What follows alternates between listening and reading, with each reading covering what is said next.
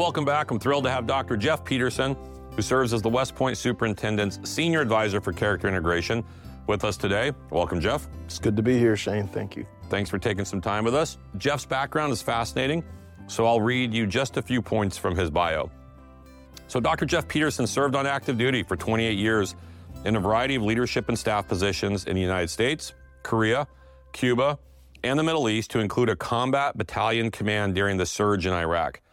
After command, he served as the director of West Point's economics program from 2008 to 2014. In 2012, then Colonel Peterson was the director, Center for the Army Profession Ethic, also known as CAPE, where he led the effort to publish the Army's first doctrinal manual on the Army profession and ethic.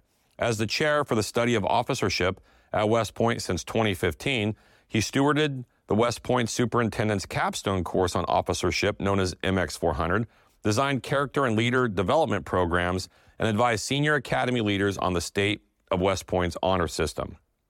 As the character senior advisor, he leads the efforts to better integrate character development across the West Point leader development system to ensure our graduates lead honorably, live honorably, and demonstrate excellence. Thinking about the next episode, you were the top of my mind. Character development is something special about West Point. We know that we're more than an academic institution. We talk about that a lot.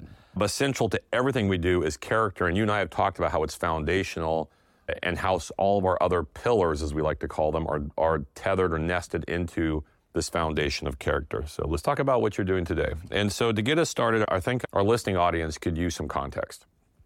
And so let me just ask a very general question. Why is character so central to the mission of the United States Military Academy? Well, when you think about why West Point even exists, our sole purpose is to provide commissioned officers for the United States Army to serve in the Army profession. And the bedrock, or the essential ingredient for the Army profession, is trust. And trust is really a function of three things, at least according to Army doctrine, and I think that this is pretty accurate. Trust is a function of competence, commitment, and then character. And it's a combination of all three. And if you don't have all three, then trust is going to be broken.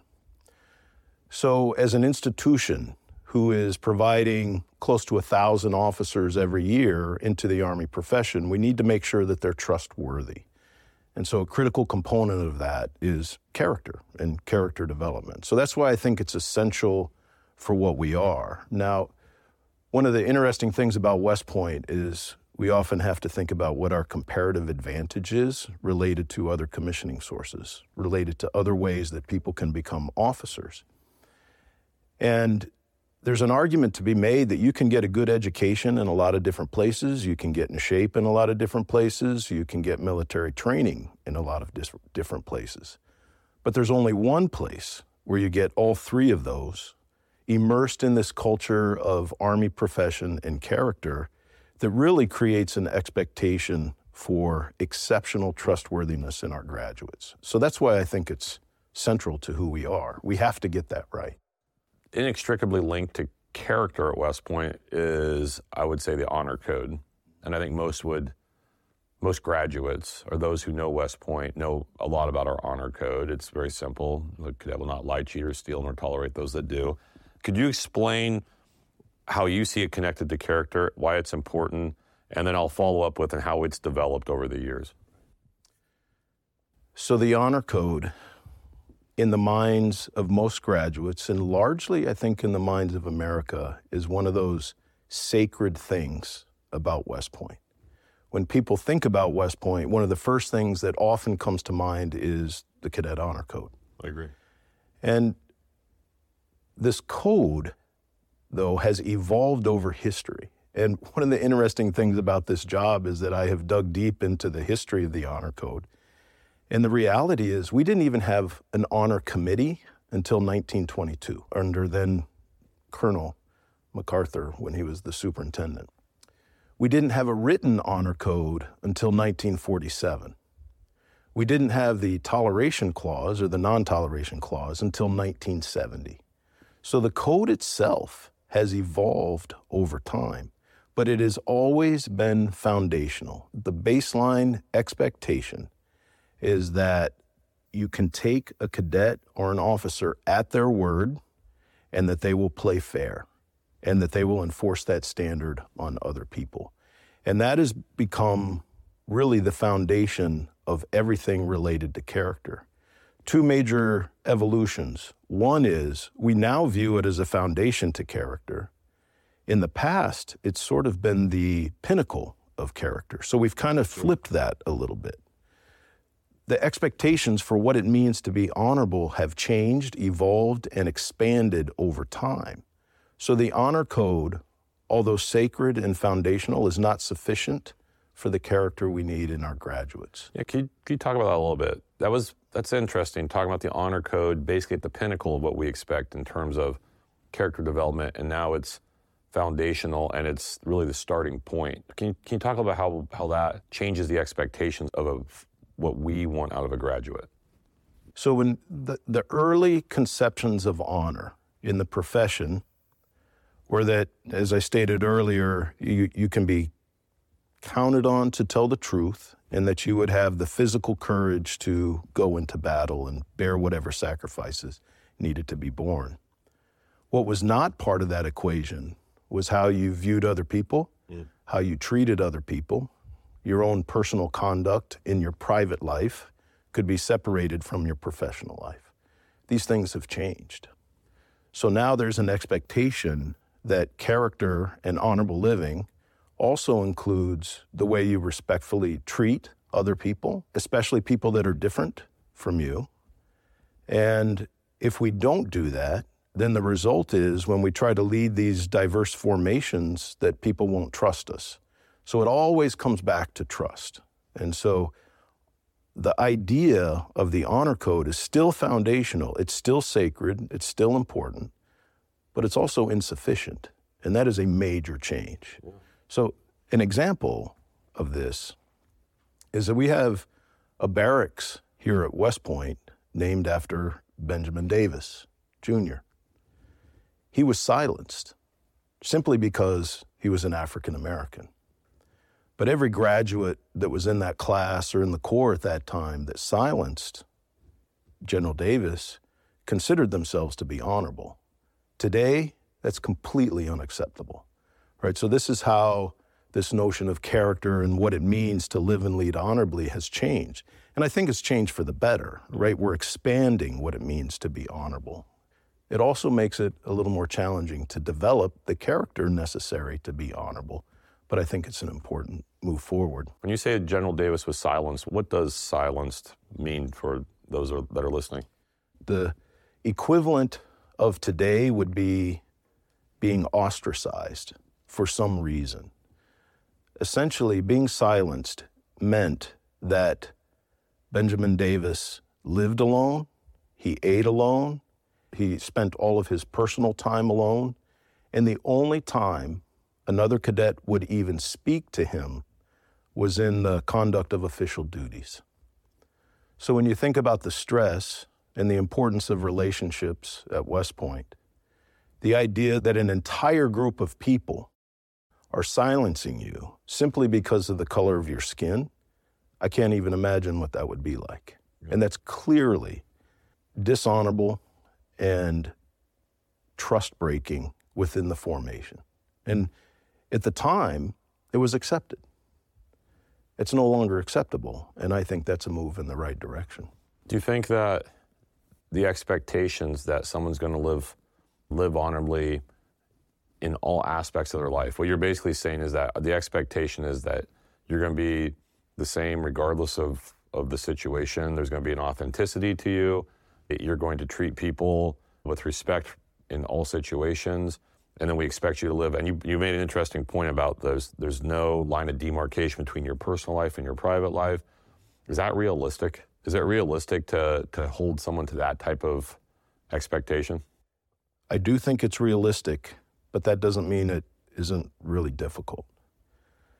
But if we think about this in terms of acting differently in different situations, then the only way we can count on you to be a person of character, a leader of character, is when you're in a situation that we think requires it. But leadership today requires a life that is not compartmentalized. If I'm a platoon leader and I have a mixed gender and a mixed race platoon, and I come to work and I say, you know what? I'm going to treat everybody fair. Everybody's going to be equal. And I have the power to put you on additional duty. I can submit you for awards. I can recommend punishments. But you just need to know that while I'm at work, I'm all for you. But then when I go home or on social media, maybe I'm posting racist or sexist comments. Maybe with a certain group of people, I'm treating women or people of another race differently. If I'm a soldier and I find out about that, how can I really count on you to treat me fairly? If in one environment you're saying that I'm not equal, but in this environment you're saying that I am, I just don't buy that. Yeah. I don't think you can turn it off and turn it on. Either you respect me or you don't. And you might be able to pretend like you're respecting me, but if you really don't, then it'll come out eventually. It'll come out when you're tired. It'll come out under stress. It'll come out when you're not being watched. So that's why I think we have to push for this idea that you can't really be one person at work and another person at home, at least not in the Army profession. Yeah. And it does, like you said, it all goes back to trust. And I actually think the practical reality is it's very difficult to be different people or have different perspectives in the contemporary age, especially with social media. I mean, it's just very hard to try to act one way in a professional environment and think that no one's going to see how you act in a different environment. I mean, the reality of the way society has evolved, it's becoming increasingly hard to compartmentalize your life. Yeah. It's more difficult to hide. Yeah. It's more difficult to pretend. It's also more difficult in the military because in these environments, we're spending so much time together in so many different situations that's going to reveal eventually who you are as a person. And so you can't just keep up the false front through all the conditions that an officer has to lead through. Yeah. So it's better just to be a person of integrity, right? That I'm like this all the time. This is who I am. Doesn't mean that I'm perfect. It doesn't mean that I'm not going to offend people sometimes. It doesn't mean that I'm not going to make mistakes. But I'm genuinely a person who cares about you, who respects you. And if I somehow disrespect you, then I'm humble enough to admit it and self-aware enough to say, I'm going to do better next time. I hope you can forgive me, and we'll move on and continue to try to Which is an interesting point. That means that there has to be a little bit of grace with people, too, to make mistakes if you're going to have a life that's fully exposed. Right. So much of our development and discussions today talk about the actions or the attitudes or the character of the alleged perpetrator, right? The person who offended somebody else. We spend a lot less time on how should I respond if I'm the person who's offended. And that's also a matter of character. That's right. Right? Yeah. And you mentioned grace. There's this idea of giving a person the benefit of the doubt. Their action is one thing, their intent is completely another. They could do something that is offensive, not even be aware of it. And if you just gracefully, kindly, in a civil way, confront them and say, hey, listen, Jeff, what you just said, that's kind of offensive, and here's why. Now, I don't think you meant it, but that's how it impacted me.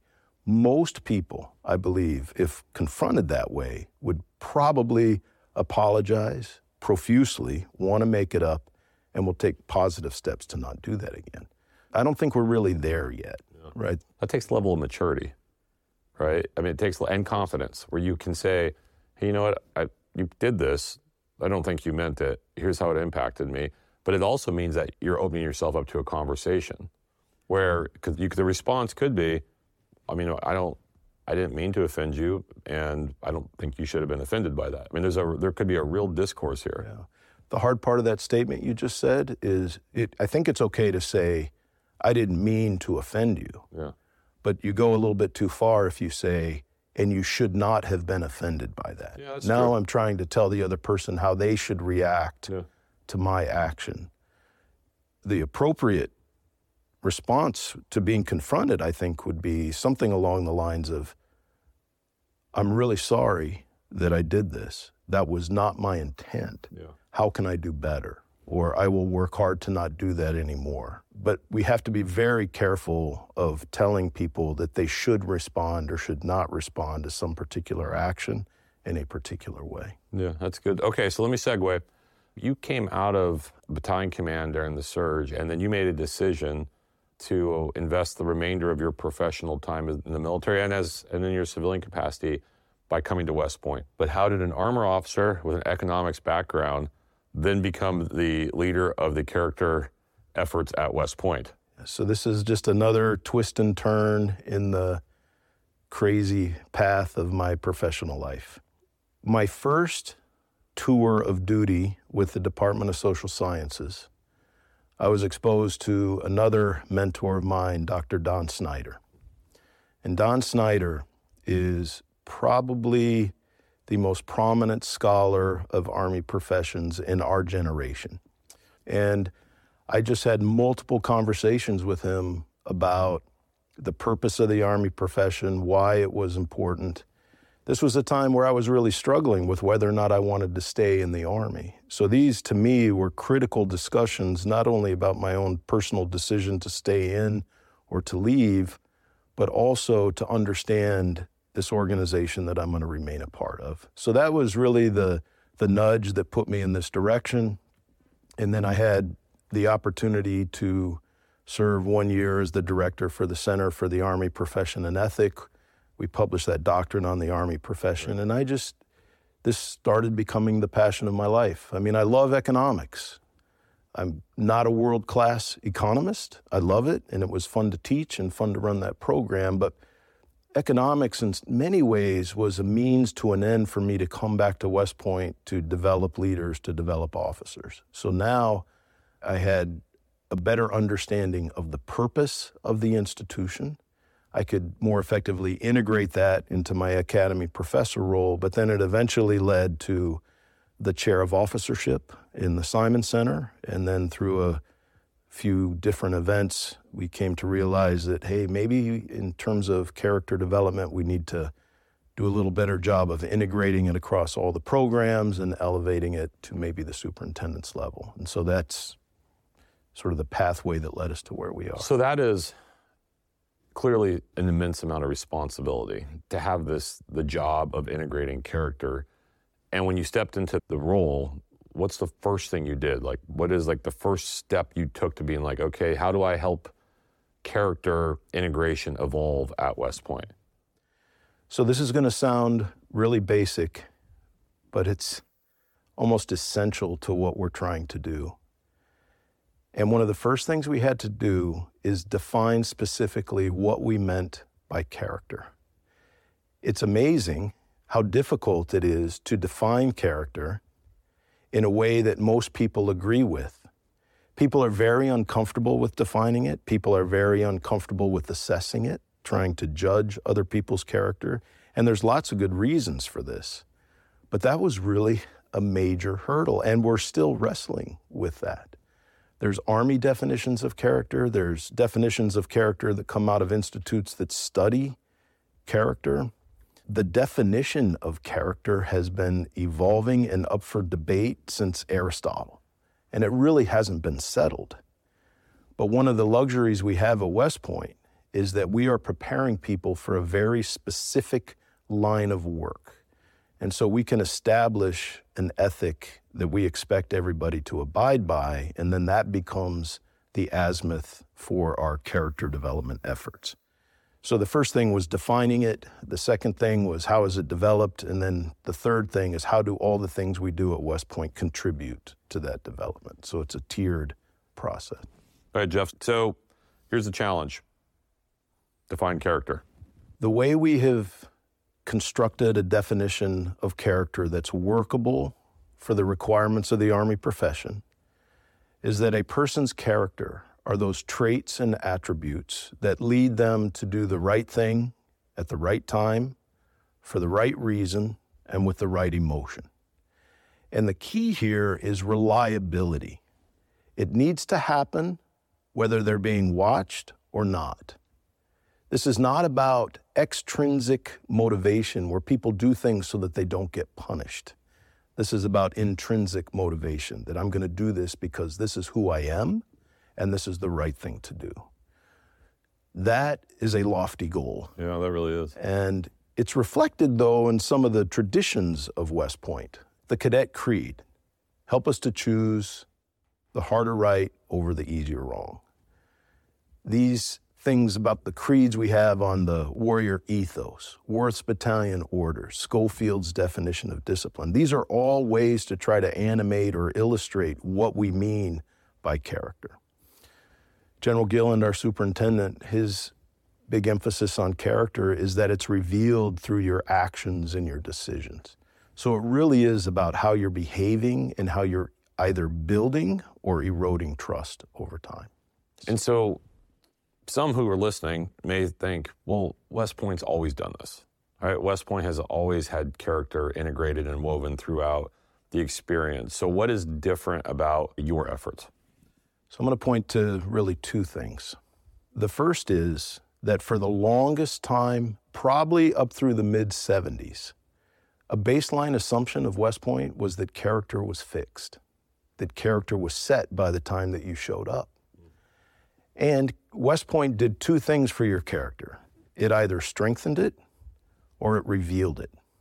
And if it revealed it to be bad, then we just separated you. We didn't spend any time for development. So the character development was not a deliberate effort.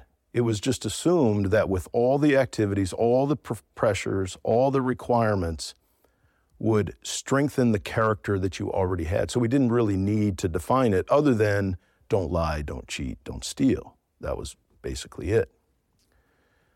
Well, not only did the requirements for character expand, we began to realize that maybe it is possible to develop somebody's character. We don't know exactly how, but we're investing so much in people that to just kick them out seems like a waste of resources. So maybe we can take somebody who's had a character lapse and we can develop them over time. And so we've migrated towards this developmental model, and there's all kinds of components to it that we can discuss, but that's I think, one of the interesting questions, which is, we look at someone between 17 and 23 that comes to West Point, but stereotypically, let's say it's a cadet who's a plebe, is 18 years old. And they're adults, albeit young adults. And they come in here, and the question is, can you really develop their character? And what we're saying is, yes, we believe you can develop someone's character. They're not fixed. So to follow on to what you were just starting to move into, how do we develop the character of the cadet over the 47-month experience? So this is a question that's largely still up for debate, and I don't think it's a settled issue. The way I think about this and attempt to approach it is that developing character is not terribly different than the way we develop other skills and attributes in people. I do want to start by saying I'm not sure that it's possible to completely transform somebody's character while they're a cadet unless they have some really negative experience, right? Sometimes the impetus for change is that something bad happens and you realize, oh my gosh, I have to change my ways so that I can either stay at West Point or become the kind of person I want to be. But for the person who's just steadily going through, I'm not sure that character is transformed, but I do think that it's changed some, and I do think that we equip people to change over time. I look at my own life. When people tell me that character is not developed while you're a cadet, I think about my life as a plebe versus my life as a firstie. I was a different person by the time I was a firstie in lots of different ways, but part of that was with my character. And then when I think of how I was as a firstie compared to how I am now, I've continued to grow, and I still got a long ways to go. I mean, one of the challenges with this is that character is a lifelong thing. So we're not perfecting somebody's character as a cadet. We're trying to improve it and then give them the tools for lifelong learning. So compared to other ways of developing people. You need some knowledge, you need some practice, you need to reflect, you need to get some feedback on how you're doing and develop habits that result in good conduct. And these are the kinds of things that equip you to develop your character over time, to strengthen it. Now let me shift specifically to academics. You and I have made some efforts to try to emphasize character education throughout the academic program. I always like to distinguish between education and training. We do both here at the Academy. We do both very well. The training is a bit more of a effort to indoctrinate someone in a particular way so that they get good at it. I think about going to a rifle range. Education is preparing someone for uncertainty, asking them difficult questions that perhaps there isn't a right or wrong answer to. And I think that character education fits very well inside the broader academic program. So one effort that we have tried and that we're really putting some effort into is creating a character thread. A thread, we have a number of threads that run through the academic program, this 40-course sequence that cadets take. And threads, right now we have two, one focused on the study of war and one focused on the human condition. And what we try to do is emphasize certain components of individual courses to create a more comprehensive approach to education in these particular threads.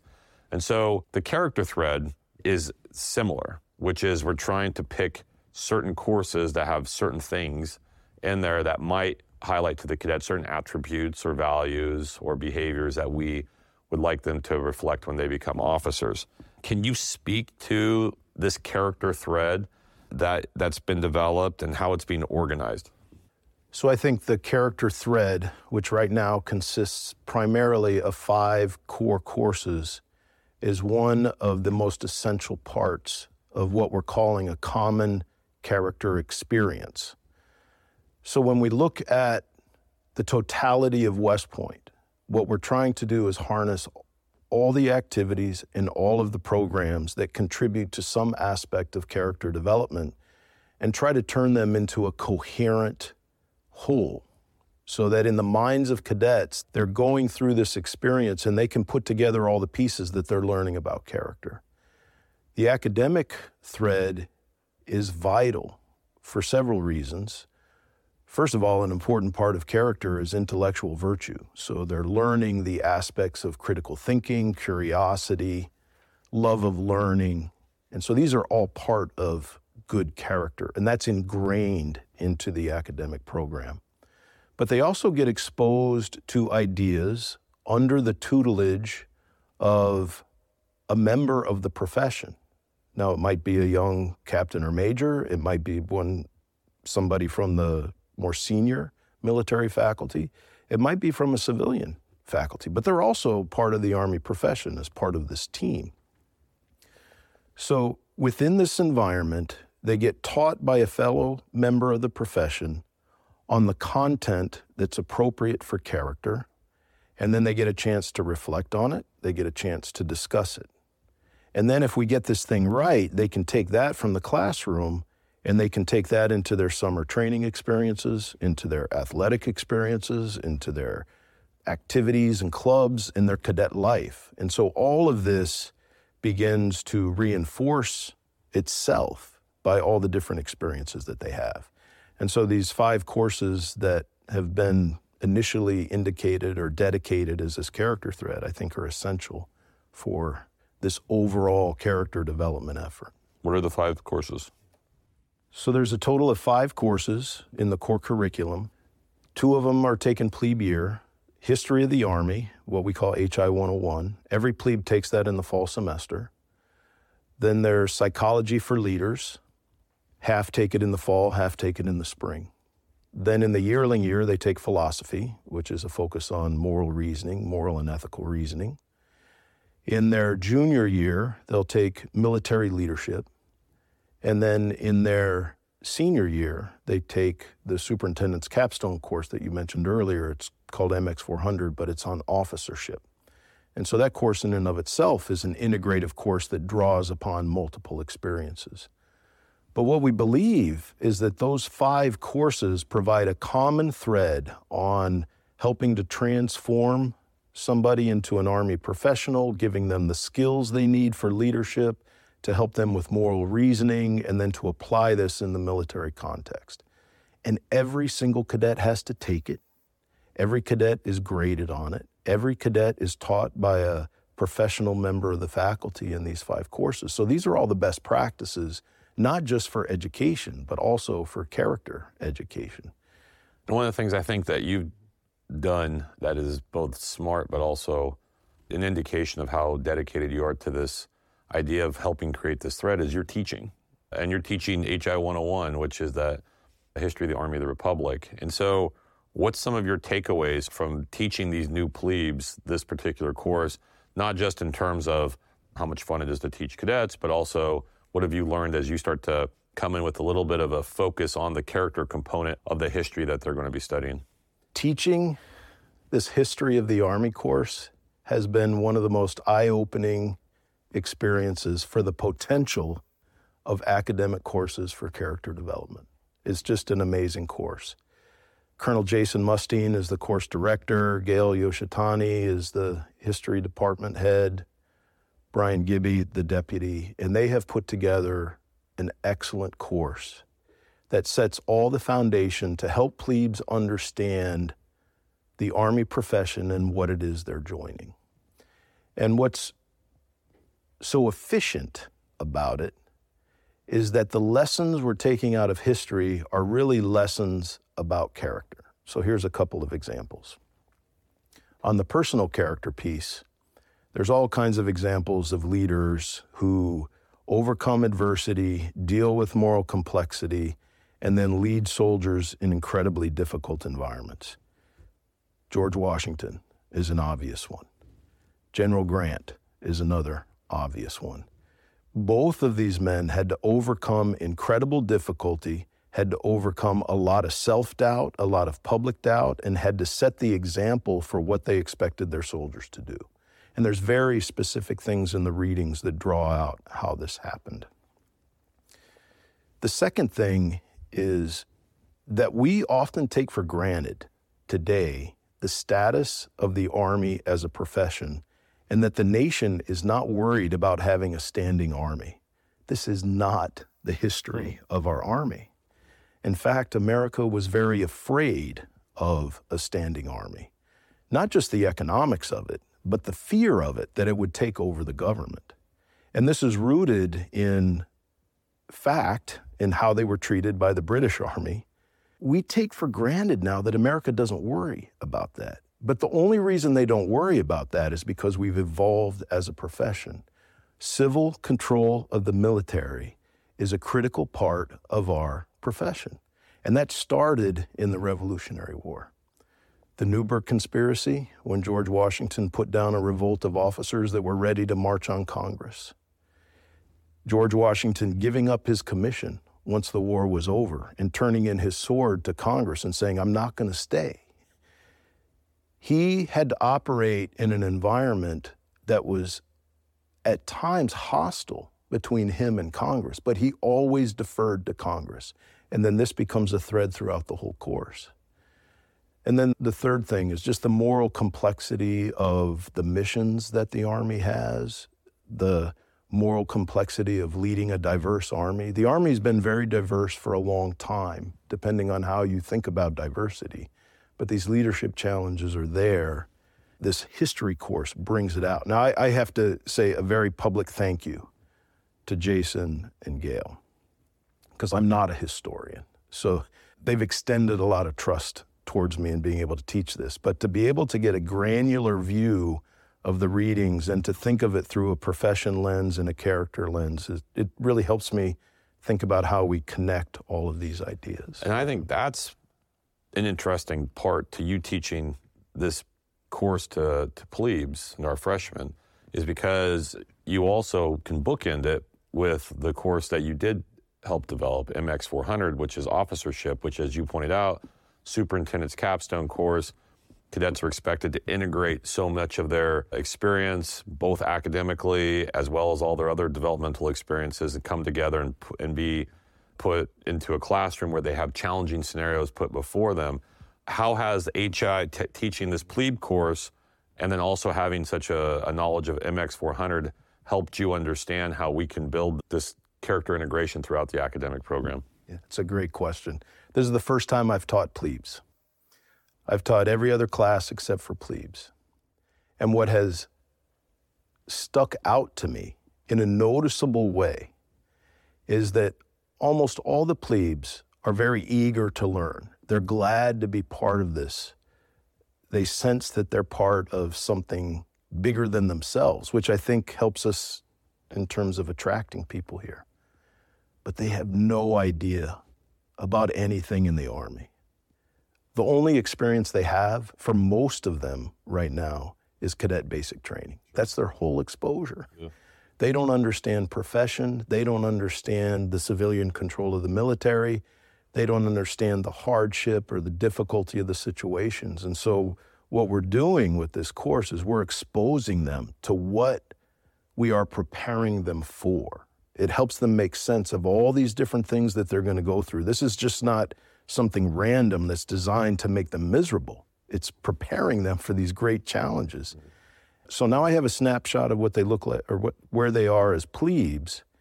But then I've taught multiple sections of MX400, and to see that growth, if you can compare those two populations, is incredible. And so it confirms the thesis that we can develop someone who comes in when they're 18, and then over the 47 months, we do see not just maturation, but character development. I believe that to be true. Yeah. There's good assessments in MX400 that talk about alignment of personal values with Army values, about internalizing this identity as an Army professional. There are some limitations to it, though. We cannot replicate the weight of responsibility at West Point. We can't fully replicate the sustained difficulty of combat operations and deployment. We can give them a taste of it. And so we can get them in MX400 and they can articulate answers. This is what I would do. We put them through some role playing so that they can demonstrate it. So we can show a mastery of some comments. But the reality is that there's limits to what we can do to really test the character when it matters. And so what we hope is we've done all the right things, we've followed all the best practices, we've prepared them as well as we possibly can so that when that moment of truth comes, they'll be ready. And I think for the most part, our track record is pretty good about people rising to the occasion. We always have examples of failure. I mean, we're human beings. But on the whole, I think West Point does a good job on preparing people to handle those situations. So one of the things that has been implemented, not additive, but just they were already there, were a number of essay prompts through these various 5 courses, which obviously assess a cadet's ability to write and to be able to think, but it also, what we found, is gives them a chance to reflect. How has this been important to this integration effort? So as you mentioned, the reflection on experience and writing it down is a significant contributor to character development. And so we have 2 courses that have taken very deliberate steps to integrate essays and assessments across the courses. And these 2 courses, the one during their junior year is military leadership, and then their senior year is the officership course. So there's 2 major writing requirements in the military leadership course. One is called a journey line, which is a reflection on your life and how you've developed up to this point and what the implications are for the future, and then a leadership philosophy paper.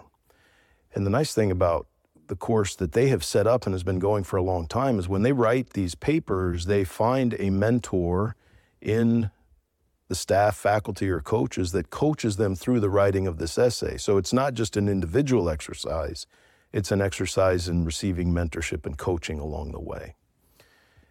And then they keep those essays, and then when they get to the officership capstone, they have to write a self-assessment on what do I need to do for the next year or 6 months to get myself ready for commissioned service. Cite your leadership philosophy essay. Bring some examples from your journey line. And then they write some essays on what the oath means to them, moral challenges that they've faced at West Point. But all of these essays are integrated into almost one coherent experience to try to integrate these 2 courses and launch them into commission service from there. So what are some of the challenges that we find in integrating? And you pointed this out. It's hard to replicate some of these real world experiences, which is, there's no way to do that.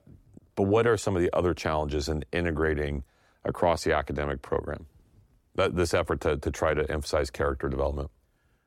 Well, I think the biggest cultural challenge and mindset change is that we need to embrace this idea that character development and competence are not in competition with each other. They're actually mutually reinforcing. Good character enhances competence, increases confidence, which then leads to, it's easier to be a leader of character when you're confident about yourself. And so the idea that we need to master, and this is true in the Army, it's true in any organization, is that the time we spend on character is not displacing competence, that we can actually bring these two together to get more efficiency and effectiveness out of a single event. And it's hard to get over that cultural hurdle, right? The traditions, the norm is that I have my lane, you have your lane, and if your lane gets bigger, my lane's going to get smaller. So it's a zero-sum game. This is perfectly normal. I mean, people respond to incentives. This is how we're organized, so we shouldn't be surprised by this, but we do need to take some steps to change that, where, for example, an essay in PL 300 isn't competing with character education. It's actually enhancing character education. So we just need to realize that these are not necessarily in competition with each other. And then that makes integration easier. The theme this year for the academic year is innovation, technology, and the future of national defense. When we talk about innovation being a mindset, this effort to try to not make character just a siloed program equivalent to the physical program and the military program or the academic program, but instead to make it foundational and thematic and approach character education holistically is really, truthfully, revolutionary. And we're trying something very different. Why? Why do you think we needed to try to tie all this together? I think there's two reasons. One is a very pragmatic reason, and one is just more about being a profession.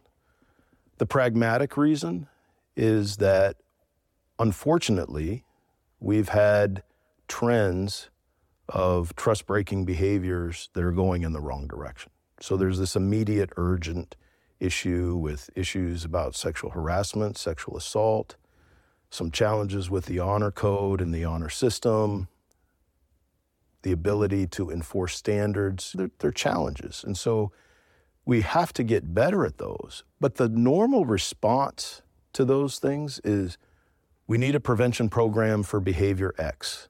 Then we need a different prevention program for behavior Y. Well, there's only so many hours in the day. You can't just keep wedging all of these little prevention programs into whatever time is left over. So the pragmatic thing is we have a behavioral issue that we need to address, and we don't have the resources allocated correctly to try to address it. And if we did, we would start undermining other important parts of our mission.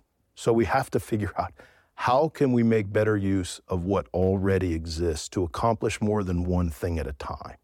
I call it a high payoff task. I'm not sure that's a very original term, but if I do task X, it's a character development, it's a prevention, it's achieving a military goal, and maybe a teaching and academic goal. And that way, I can use resources that are already in place to elevate the whole thing, instead of just trying to tag on all these little things in whatever wedges of time we can find available. Instead of trying to be reactionary, it is trying to address what is a corrosive behavior. The idea is, through this singular effort towards character development across all these pillars, you should elevate character amongst cadets and graduates, and as a result, the positive consequence would be the decline in corrosive behaviors. That's right.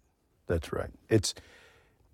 And this is a little bit of the criticism, which is it can be viewed as an indirect approach. that you're not taking a direct approach to adjust behavior. I don't think the research shows that very many of our prevention efforts are very effective at reducing prevalence rates. And so we have to get creative in trying some new and different things. And there's a growing body of literature on upstream prevention and how do you accomplish prevention well before all these behaviors emerge. And one of those upstream prevention aspects is character development. There's one other thing I wanted to say about the importance of this and why we need to do better, and I would make this argument. We could have cadets at West Point that have no misbehavior, no misconduct, no character lapses. They could just be perfect people. We're sending them into an Army that is going to increasingly face moral complexity and moral challenges that if we don't prepare them adequately for it, we're going to regret that. Our op tempo is going up. Our resources are going down, but the expectations don't change. Those are three ingredients for ethical fading, moral disengagement, rationalization. And there's much that's been written on this. Out of the War College, Dr. Lenny Wong wrote an article called Lying to Ourselves, and it's about how the Army can tend to cut corners when they have too much to do and not enough resources to get done. There's a lot of debate about that article, but the conditions, if we're not careful, the conditions are set for moral lapses, and we need to prepare the lieutenants for that, because that's where it starts. And I think General George, in many ways, is starting to recognize this. He's talking about, for example, platoon inventories. We tell cadets in MX400, your first big moral challenge is your change of inventory, change of command inventory, because there's going to be a lot of pressure to, yeah, that's there, or somebody borrows the tool from another place, so we count it as ours. And you've got to set the standard early, but that's where it all begins, and then it's maintenance, and then it's training. So we have to prepare them to handle this pressure that we know exists in the Army.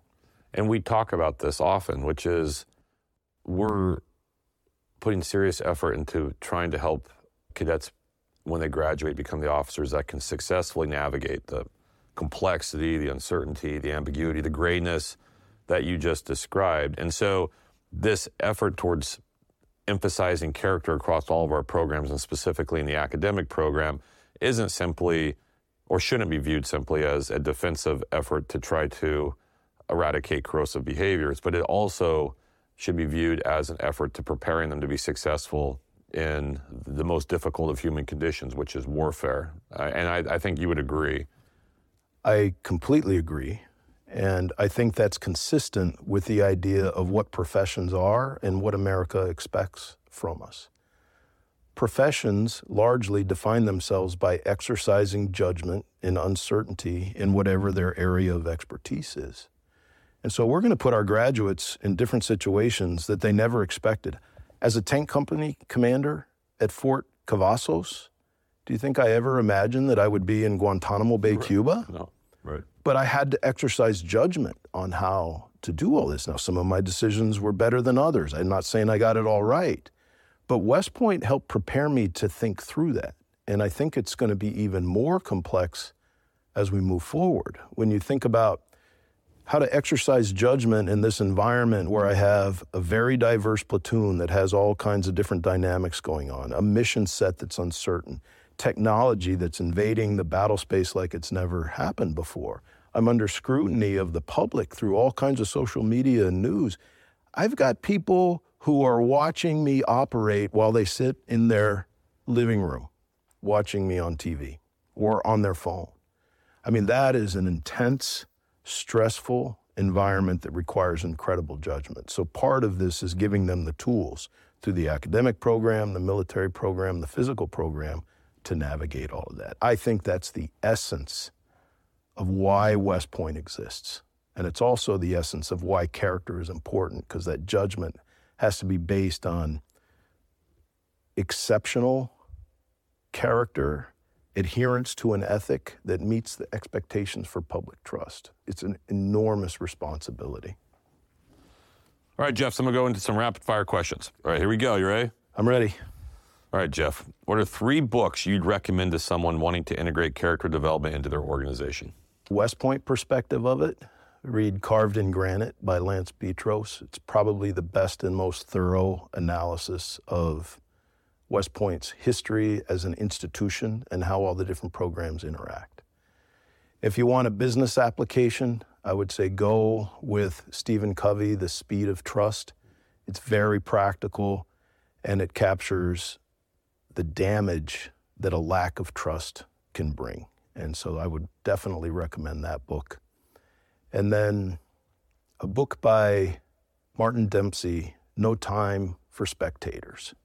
I think that's one of the best books that talk about his experiences at West Point and how he then applied those experiences as a very senior and accomplished leader. And there's great discussions about the importance of character. So those 3 would be good. So if you could have lunch with any historical person, who would it be? So this is going to sound a little bit out of the norm, but it comes from me teaching the history of the Army course. And it's about a Medal of Honor winner from the Boxer Rebellion. And this person, Calvin P. Titus, who scaled the walls of Peking. He was a musician in the regimental band. The infantry unit couldn't figure out how to get up the wall, and so the commander turns and says, I need somebody to get up that wall. Who can do it? And so this musician from the band raises his hand and says, I'll try, sir. And he gets to the top, and they have a breakthrough, and they have a tactical victory. So Calvin Titus was awarded the Medal of Honor and then received an appointment to West Point. He was the only cadet at West Point to be presented the Medal of Honor as a cadet. I'd love to have lunch with him, figure out what happened after he graduated and what it was like to be an underclass cadet wearing a Medal of Honor and how the interactions with the upper class went. Yeah, that's like a get out of jail free card in any situation. So I think he would be incredibly interesting. I'd wear that Medal of Honor everywhere, is what I would do if I were him. What's the best advice you ever received? So I have a former brigade commander who retired as a 4-star general, General Stephen Townsend, who gave me 2 pieces of advice that I do my best to apply in professional situations. The first was, it's never too late to not do something stupid. And I think about that all the time because it's easy to get caught up in the momentum, and you get on this proverbial bus to Abilene where everybody's afraid to say we shouldn't do this because of the time that's been spent already, but you can always stop doing something stupid. Then the second thing he said was, if I haven't given you appropriate commander's guidance and you can't get in touch with me, figure out what that guidance should be and then act as if I gave that guidance. And I didn't realize it at the time, but what he was doing was empowering subordinate leaders to do what was necessary to get the job done. Don't wait for me to tell you what needs to be done. Figure it out and get it done. And I think that's pretty powerful. That is a clear advantage to the U.S. Army when we empower junior officers to do that. Agree. What's your most treasured possession? Well, this is a recent one for me. So my father was a chaplain in the Army for 30 years and recently passed away. And part of remembering him was to put together a photo collage that runs with music in the background. As I watch that, I'm reminded of how one person who is a person of character can have such a positive impact on his family, on such a wide circle of friends, and in his case, the United States Army. And I find that to be pretty inspirational, and it connects to everything that's important to me, that he relayed to me: the importance of family, the importance of faith, the importance of our country, serving the country in the Army, and doing the very best that you can to be as good a person as you can for as many people as possible. So I watch that, and that's my most prized possession right now. So that replaced your cadet robe as your most prized possession? Yes, my cadet robe is not quite up to that level, but close. Well, thanks for joining us, Jeff. I just want to take a moment to express my gratitude for the chance to visit with you on this podcast and to share some of my perspectives on character development at this great institution. It's such a privilege to work here, and it's great to be part of an important mission, and so thank you for giving me this opportunity. Thanks, Jeff. Be sure to tune into the Inside West Point Ideas That Impact podcast next month. Remember, you can find this podcast as well as the other podcasts, journals, and books hosted or published by the West Point Press at westpointpress.com. Until next time.